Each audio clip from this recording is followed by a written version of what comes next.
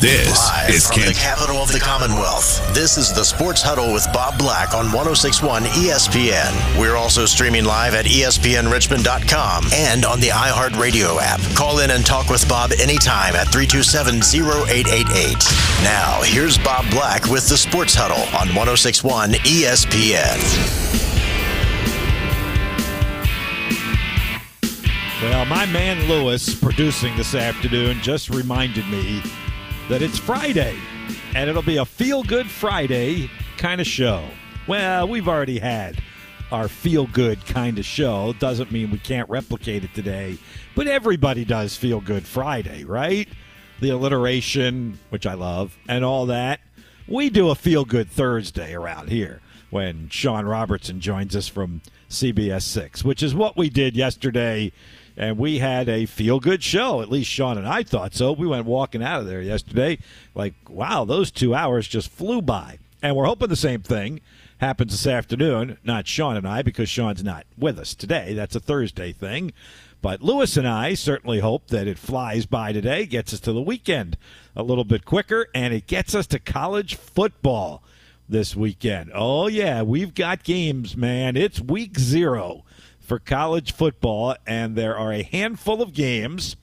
Now, you really do have to be, I was going to say you got to be a diehard college football fan to watch most of these games, but I'm going to take that back before it really rolls off the tongue. I mean, we haven't had college football in, 6 months? Something like that, 7 months? So I think any college football fan would be excited to watch some of it, bits and pieces of these games that are coming this weekend. The most intriguing one is probably the first one because of where it's being played and who's playing, meaning Notre Dame is in action on NBC, but the game is in Dublin, Ireland, against Navy. And Notre Dame's a prohibitive favorite, as it should be in that game. But it's a classic kind of matchup, Navy and Notre Dame. Good way to get it started overseas. I'm sure both of those teams have taken in the sights in addition to doing their practicing and working out and all of that. So great experience for them, and I'm sure it will be worth tuning in to at least a little bit of that. So the games start at 2:30 tomorrow afternoon on NBC, and they finish up with the 9 o'clock game, Florida International and Louisiana Tech on CBS Sports Network, and there are 5 games in between those two contests. The only other nationally ranked team in action is USC, the Trojans at home against San Jose State in the 8 o'clock game. Hawaii and Vanderbilt will play in Nashville at 7:30 as one of the other games.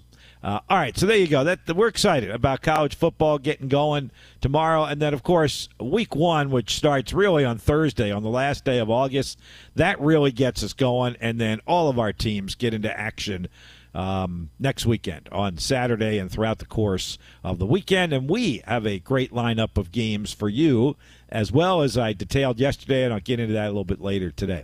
So, look, I'm going to do something to start today because I'm really disappointed in myself. And really kind of mad, to be honest with you, at myself. So, every day on this program, you hear it over and over again, right? 804-327-0888. It's our call-in line. We take the calls. Of course, I've got somebody guiding me through the calls, and that helps. Otherwise, I'd probably miss them as well. We also tell you that 804-327-0888 is our text line, and they come directly to us. And yet either I have ignored looking at them or I have forgotten about them or both. I don't know. And I don't have a lot that I really want to get into today. There's a pretty good string of texts that go back quite a way, whether they were for Al or Matt or me or whatever. But there were just a couple that I did want to get to. But because I don't want people to think that we're giving out our text line and then we never even get to it, or at least me. I shouldn't say we. I'm betting that Al and Matt and Jamie probably do a pretty good job of reading their texts and seeing them and talking about them on the air. And I appreciate both of these and the texters who sent them in. It's nothing like earth-shattering, but it's worth at least verbalizing it, because I promise that all the time. If you don't want to talk on the air, go ahead and text us, and we'll read them aloud and we'll talk about them. And I actually haven't done that for a while now. Back to before I went away on a little bit of vacation there. So I do want to go back. Actually, it's just a couple days on a couple of these. But give credit where credit is due. So don't do this very often to start the program with the text line, but I'm going to do that. And I love this one. This one's from one of our longtime listeners, longtime callers, longtime texters, great guy, Tribe Bill, had texted me the other day as we were talking about college football. It's only a couple days old, so this one is not so bad. It's only from Wednesday, I guess. And said, Bob, the older I get, boy, I can right away, right off the bat, Bill, that resonates because I'm with you right there. Bob, the older I get, the more I seem to look forward to the local college game. I root for them all, which is kind of rare amongst fans in any area, but in our area as well, because the rivalries run deep here. You're either Virginia Tech. You're probably either Richmond, William and Mary, on the college football front. All of those, you kind of get it. But Bill says, I root for them all, from the UVAs of the world down to RMC, meaning Randolph-Macon, and Little Bluefield out in the boonies. That's pretty impressive. That's pretty good stuff, Bill. After a stellar season last year, the Tribe, and he is Tribe Bill, will get everyone's best shot in 2023, but word out of Williamsburg is that London, meaning head coach Mike London, hasn't let them get a big head from last year's success. So we shall see how it goes this season. As usual, I will be rooting hard for the Spiders all year, except for the last game. Lowell, best wishes for, quote-unquote, our team's success this year. That's nice. That's nice from Tribe Bill. Almost called him Derby Bill. I think Derby Bill roots for most of the teams, too. But Tribe Bill certainly does. And, look, William and Mary gets to get going ahead of just about everybody next week because they play Thursday night at Campbell, one of the new teams in the CAA. That's a tough first game for the Camels. And the Tribe in the top 5 in most of the preseason FCS polls have a lot of talent back on both sides of the ball. I think particularly on the defensive side, they are really loaded and really stacked. And, of course, Mike London was a defensive guy coming up through the ranks as a player and as an assistant coach. So look out for the Tribe this year. And I would say one of the reasons that those guys don't have a big head from last year's success is the way it ended. And, look, their season's not going to be defined on one game. I certainly get that. But obviously they felt that they had an opportunity to win a national championship last year, and it all came crashing down in that last game at Montana State when they were never in it, wound up losing 55-7. So, and again, that will not define them. That will not be their signature of that season. The great year that they had, the championship that they won, that will be what they will certainly remember. 11-2, 7-1 in the conference, all of that. But they are also going to remember the last time they were on the field. And there is that old adage and cliche, you're only as good as your last game. And I'll bet that's been uttered a time or two by Mike London and his coaches and the captains of the Tribe, and they'll be ready to go. They will have that taste in their mouth. They had some obviously very impressive wins last year, not the least of which was over Richmond when they won at Robins Stadium in the regular season finale, 37-26. They had a good win over Villanova, Rhode Island. That was a close, good win. So they had some good wins last year, and obviously they did. They went 11-2 for crying out loud. So they'll be ready to go for sure, and they get the opportunity to go first on that Thursday night this year at Campbell in what will be a CAA game. And you know what? They're going to put up a heck of a fight when they go to Charlottesville against Virginia. And I'm sure Tribe Bill, who likes to root for all the teams, and he mentioned UVA, will certainly be rooting for William and Mary in that one.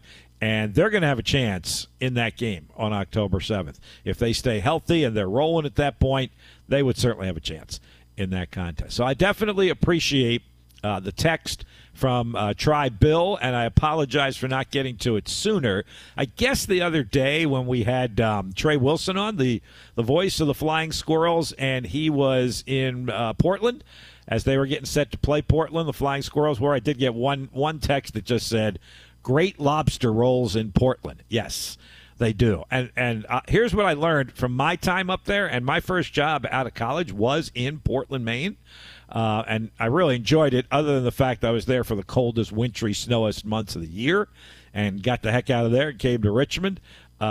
for sure. But you can always get like 2-for-1 lobster specials up there in Maine. They're just so plentiful. You know, we used to go, when we go up there and play football, we'd go out on Friday night for dinner. We had a couple guys with us. They did the 2-for-1 lobster deal, and they gobbled them both down. So I got you, Corey, on that one. Great lobster rolls in Portland.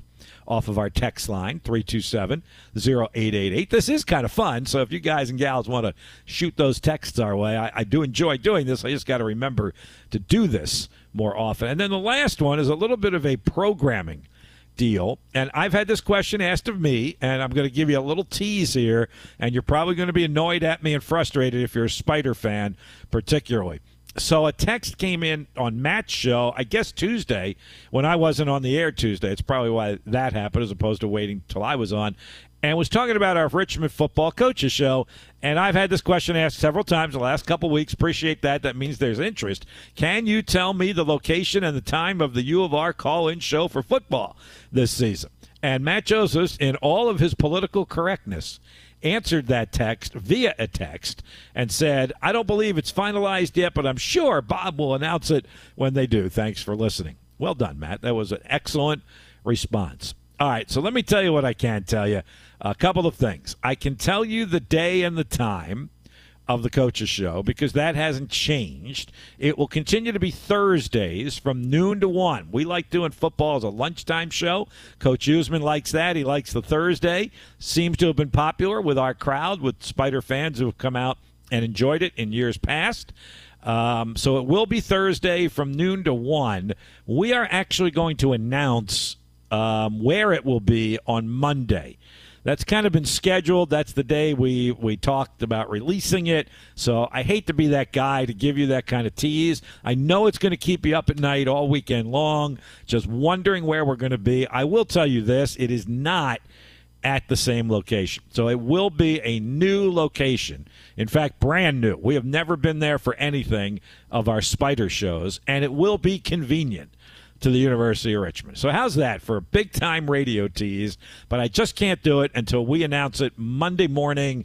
Be on the Richmond website, richmondspiders.com, our social media, and then we'll get into it. So I kind of apologize for leaving you hanging. Not that you care all that much, maybe, but I can tell you, new location, same day, same time, convenient to campus.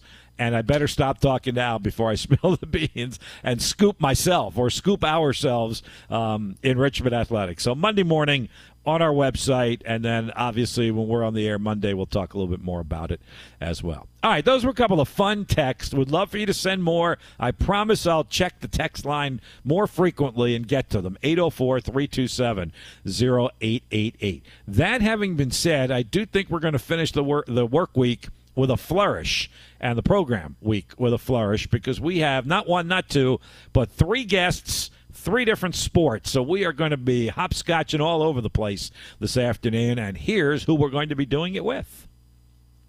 Here's what's coming up on today's Sports Huddle. Just a huge fan of the sport. This is the River City Rundown. River City Rundown brought to you by the Richmond chapter of the American Red Cross. During these hot summer months, donating blood and volunteering is certainly crucial to the success of the Red Cross. To learn how you can help, visit redcross.org. All right, we have 3 guests this afternoon. The first one's coming up here in just a couple minutes. I forgot about it. We bumped them up from 4:30 to 4:15, so I'm going to hustle through this. Mark Zuckerman joins us next from the Nats Chat podcast. So much to talk about involving the Nationals right now, so he's coming up right after the break. Right after the top of the hour pause at 5 o'clock, Pedro Arruza, head football coach at Randolph-Macon. They are poised to have another great season up there in Ashland. We'll talk with Coach Arruza, who's going into his 20th year as the head coach at Randolph-Macon. And then at 5:30, Chris Mooney, Richmond basketball coach, will join us. The Spiders announced officially their non-conference schedule today. We'll talk with Coach Mooney about that, the newcomers, the transfers, the freshmen getting going for the season. He's coming at 5:30. All right, let's get the break in here so we don't keep Mark Zuckerman waiting any longer than we're going to. He is next to talk some Nationals baseball on the Sports Huddle. In just 2 Saturdays, the Spiders return home when UR opens their 2023 season at Robins Stadium versus Morgan State at 6 p.m. Don't miss any of the action on your home for Spider Athletics all season. 106.1 ESPN Richmond. Traffic reports on 106. right, almost 20 after 4. My apologies publicly to Mark Zuckerman for waiting as long as he had to through that 4:15 break. That was my fault for rambling a little bit before getting to the commercial pause, and also forgetting that we had bumped Mark up to 4:15 rather than 4:30. So we're thrilled to have you with us this afternoon, Mark, and you got to be thrilled with what you're seeing right now from these Nationals. I mean, do you almost pinch yourself a little bit that all of this is going on, all of the news that is happening, and most of it, not all of it, but most of it has been good for the Nats? And look, Mark, they might still finish last. I don't know. But the fact that they're tied for 4th right now with the Mets, this is pretty impressive stuff by these Nats, isn't it? Hey, Bob. Yeah, it is. Before we get started, I'm hearing another show in addition to yours at the same time, so I'm having a hard time hearing clearly. Yeah, we'll get that squared away. That's been a bugaboo that we've had in our system for some time now. We'll get our engineers on that so that the crossed wires get uncrossed. How about now? Is that better? I think we're good. There we go. There we go. All right. So, it really has been something to watch the way this team's turned around. Probably since the last time we spoke, it's been a night and day of what they've done. They're getting much better pitching. They are scoring runs in meaningful moments late in games, and their bullpen has been just outstanding.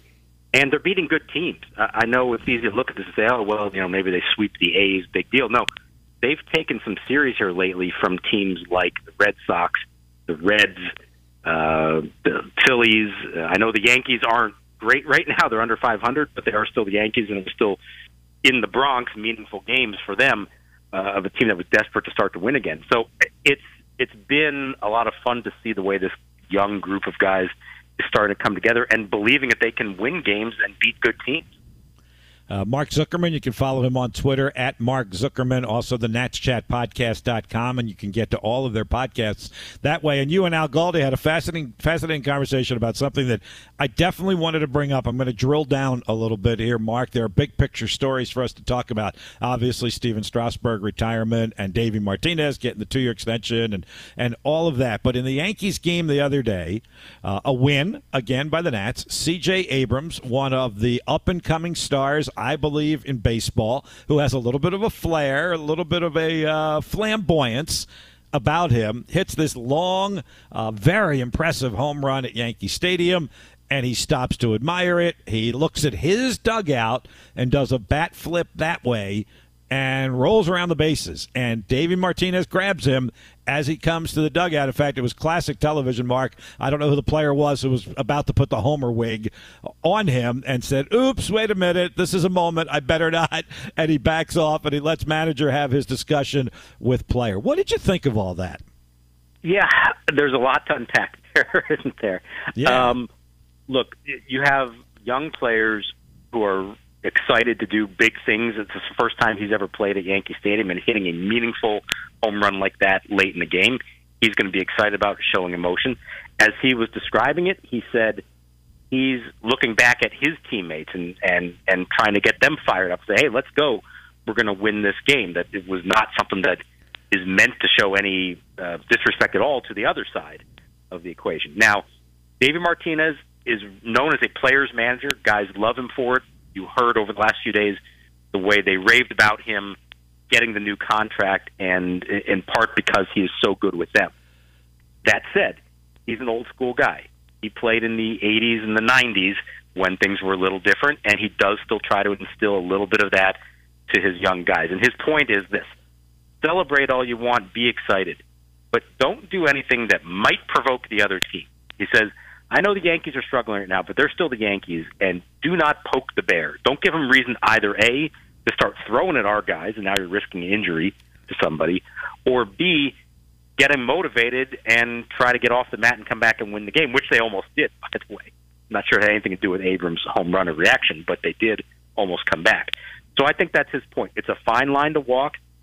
There's a generation now of players that is perfectly comfortable with and doesn't think you should ever be ashamed or embarrassed to celebrate the way that CJ did on that one. And then there are still some old school guys like Davey who say, well, hang on a second, enjoy it, celebrate it, but make sure you're not doing anything that might be misconstrued by the opposition. I thought it was fascinating, which is why I brought it up, and I did happen to have it on live at the moment it happened. And I'm more of an old school guy, Mark. I'm a little bit older. I've been following the game for a long time, and I kind of surprised myself because I understand both parties in this case. I'm not even going to say sides because they're not on different sides. They're on the same team. They're in the same dugout. But I found myself leaning a little bit more towards the young guy, towards C.J. Abrams in that instance, because he didn't do anything to show up the Yankees. He didn't stare into their dugout or at their pitcher. And I think baseball probably needs a little bit more of that, and that's the way he plays the game. And to your point, that's kind of what he was doing to fire up his team. I just thought it was a fascinating scenario, as you said. Yeah, and it's one of these that's kind of perpetually going to be there, the old school versus the new school. And I mean, look, C.J. Abrams is a great young player, a very respectful player, like you point out. As he's saying, like it was nothing intended other than to get his own team fired up, and the kind of stuff we see all the time now from players when they do something exciting. And I think he would also tell you if he struck out and the Yankees pitcher celebrated and yelled at his dugout, "Let's go," something like that, he would have had no problem with that either. So it's a fine line. I understand where Davey's coming from. I know he's trying to protect his guys more than anything. It's not about him being worried that something's not right in the game today, but more so, hey, don't do anything that's going to hurt us, whether it's in the course of this game or later on, I think is his point, and it's well taken. But I think for the most part, he's pretty good about letting guys have fun. But the whole dugout celebration thing, which now almost every team does, it kind of started with the Nationals in 2019 when they would have the little dugout dance going, and Gerardo Parra and Anibal Sanchez would get whoever hit a home run to start dancing, including Steven Strasburg when he hit a home run one night.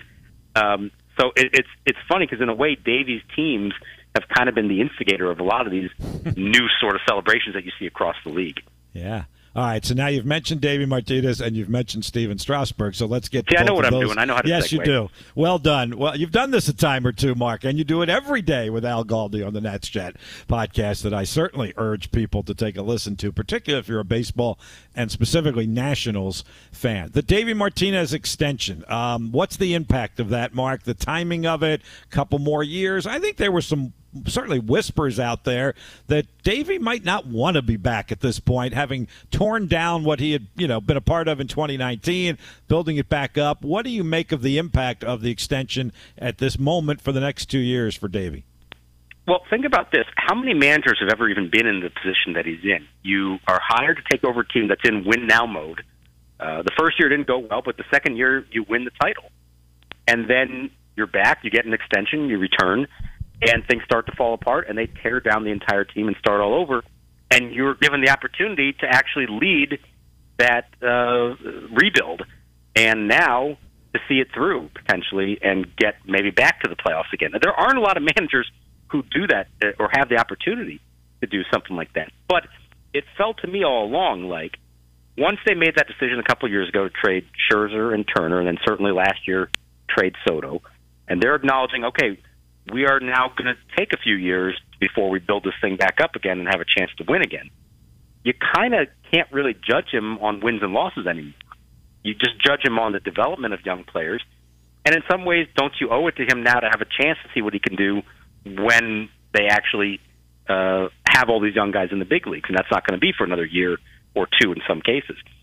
So I think a lot of people felt like the Lerners were going to offer it to him at some point. Now, their history is they wait till the last minute, and so I think there was a little bit of surprise they did it now and didn't wait until late September. But the team has played so well lately. There's been a lot of credit to Davey for what he's meant for the young guys. He has embraced it. It is different, a different challenge than he had when he first took over here. But he has really embraced this idea of being patient, teaching young guys, learning how to win at the big league level again. And so I think for a lot of people, there was a relief, and for him, kind of a weight off his shoulders to know that, yes, he is going to get a chance now to see this thing through and not have to wait till the end of the season to find out. So do you think, Mark, and this is kind of a fun, almost throwaway question, that we're looking at a 5-team race or at least a 4-team race in the National League East next year? And maybe we're battling for second place still. Maybe the Braves are that good that it's the Braves and the other teams. Who knows what the Mets are going to do? But Miami seems okay. Philly seems okay. And Washington seems, certainly an up-and-comer. What do you think in the National League East here? Well, maybe the Mets are going to be the one that's not actually in win-now mode, amazingly, right? Yep. Who knows what they're going to do? Yeah. But, the Braves are obviously really good and built to be really good for a long time. And so they are going to be the top dogs that everyone's chasing, I think, for several years here. The Phillies are defending NL champions, so you can't take that away from them, and they are in a win-now mode and will continue to be. I like a lot of what the Marlins have done. Their pitching is really good. They're still trying to catch up to everyone, I think, offensively, but they win a lot of close games. They have hung in there longer than I think a lot of people expected they would, to the point now where they are very much in the race right down to the wire. And the Nationals are improving, of course. It makes for a fascinating situation, and I think about the AL East, where we've seen a little bit of a reversal here now, where the Yankees and the Red Sox are at the bottom, and it's the Orioles and the Rays and the Blue Jays that are all contending, and maybe we're going to get into that kind of scenario now in the NL East, where everybody comes into a year thinking they have a chance to win.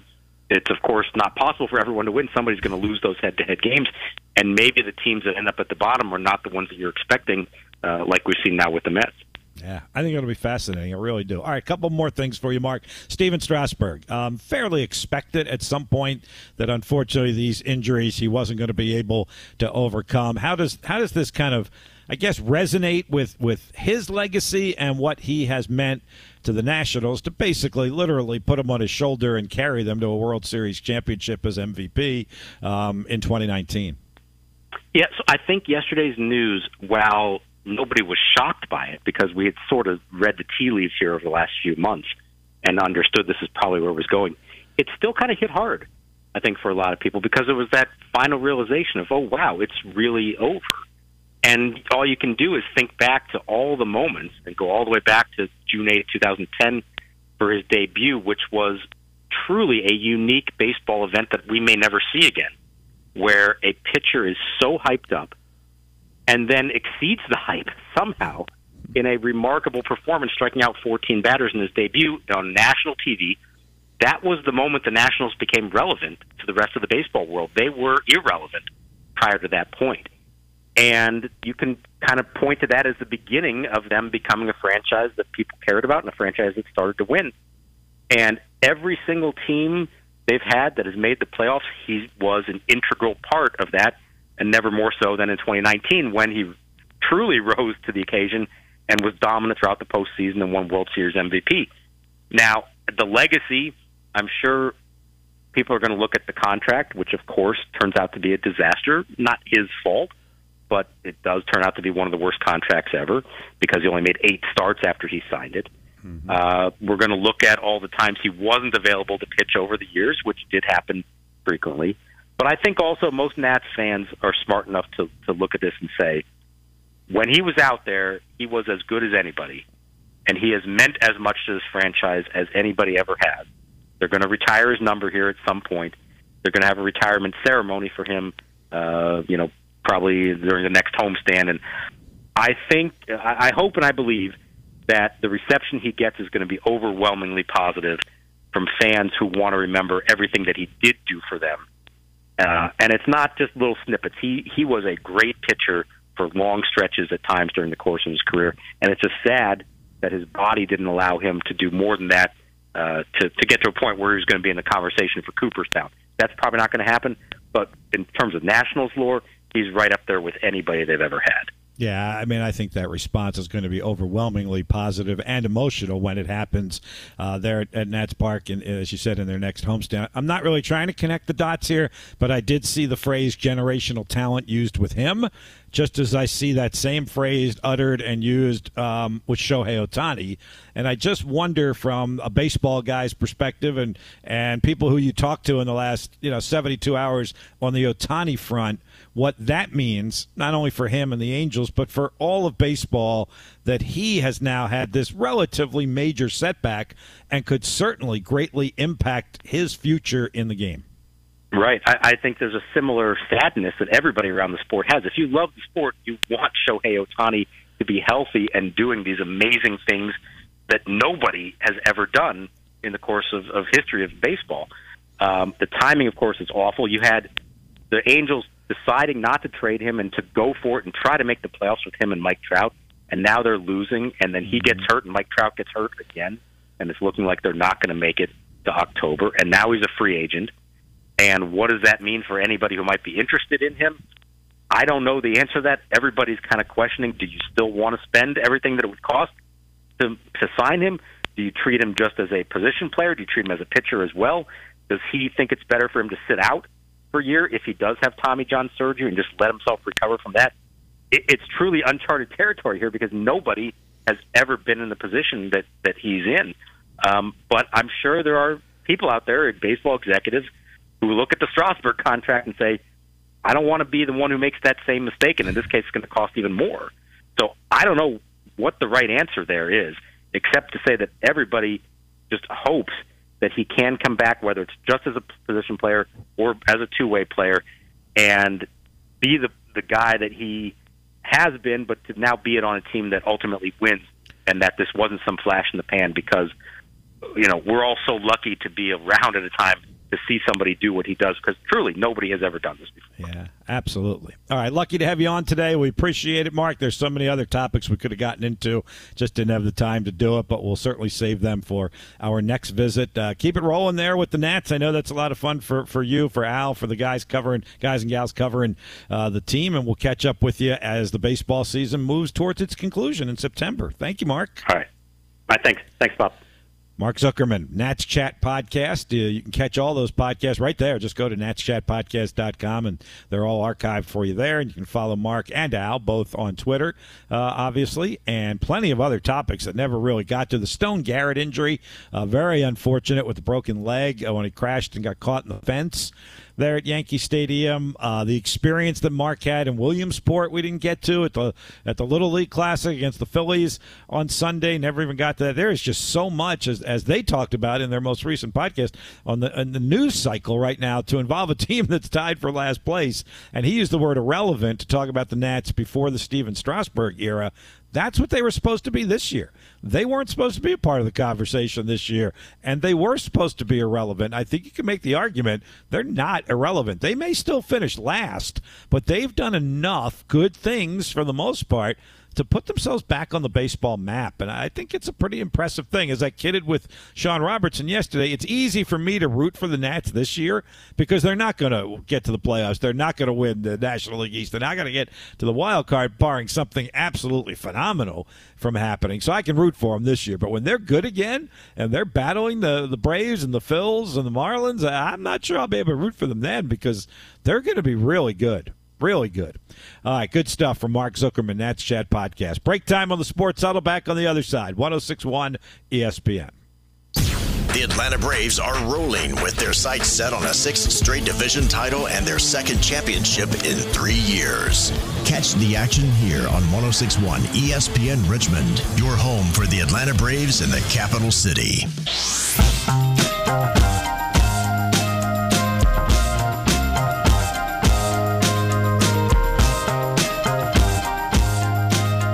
So going back to my kind of theme of the day from the beginning of the show, and this ties in with the Nationals talk about making sure I check the text line, 327-0888. I guess Sean and I were talking about baseball and the Nats and the Abrams home run, and his flair for the dramatic, and David Martinez and all of that, and just how good they were this year. And I kidded with Sean yesterday about, kind of rooting for him right now. John texted yesterday as we were talking about that and said, hey, and the Nats have some stars coming up as well. Well, Dylan Cruz, who was their number one pick in this most recent draft, got elevated to Double-A recently. He's already there. Brady House is another name. And James Wood, who we've talked about before on this program because his dad played basketball. Not only played basketball, but was a Hall of Famer at the University of Richmond, Kenny Wood.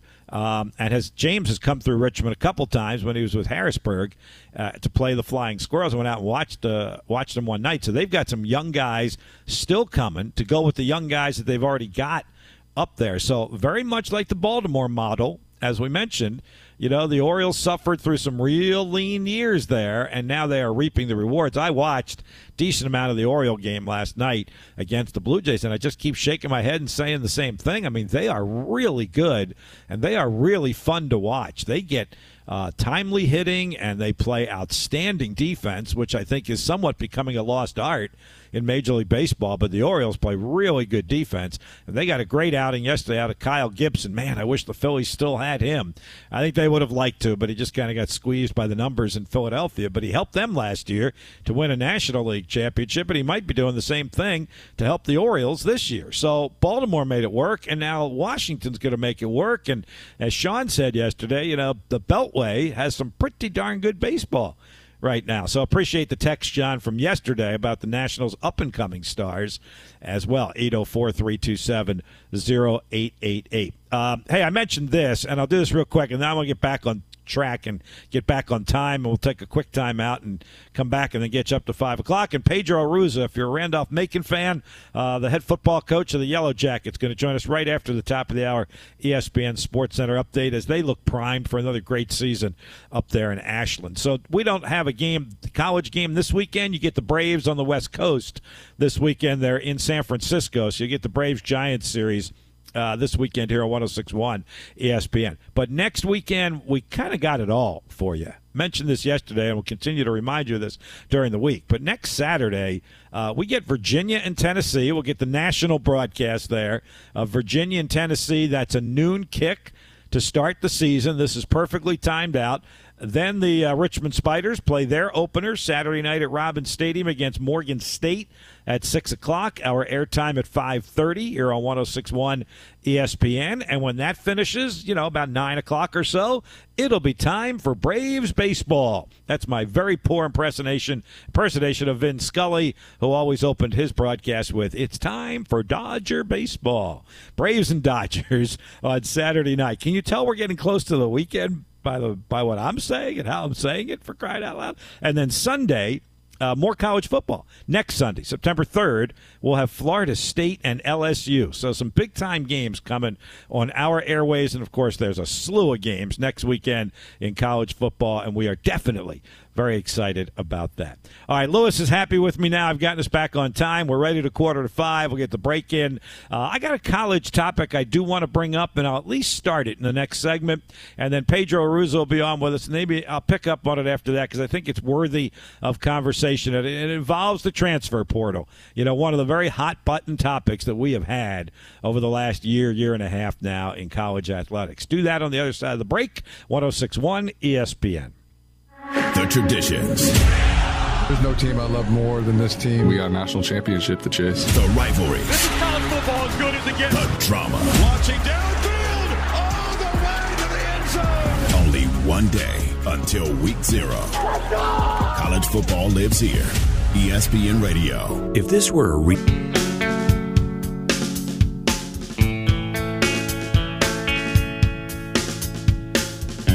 All right, let me at least start going down this path because I think it's an even longer kind of story than this next segment might entail. And I just want to go back to my story. All right, so I was going to mention the transfer portal here, and I stumbled across this story in one of those email blasts that I get.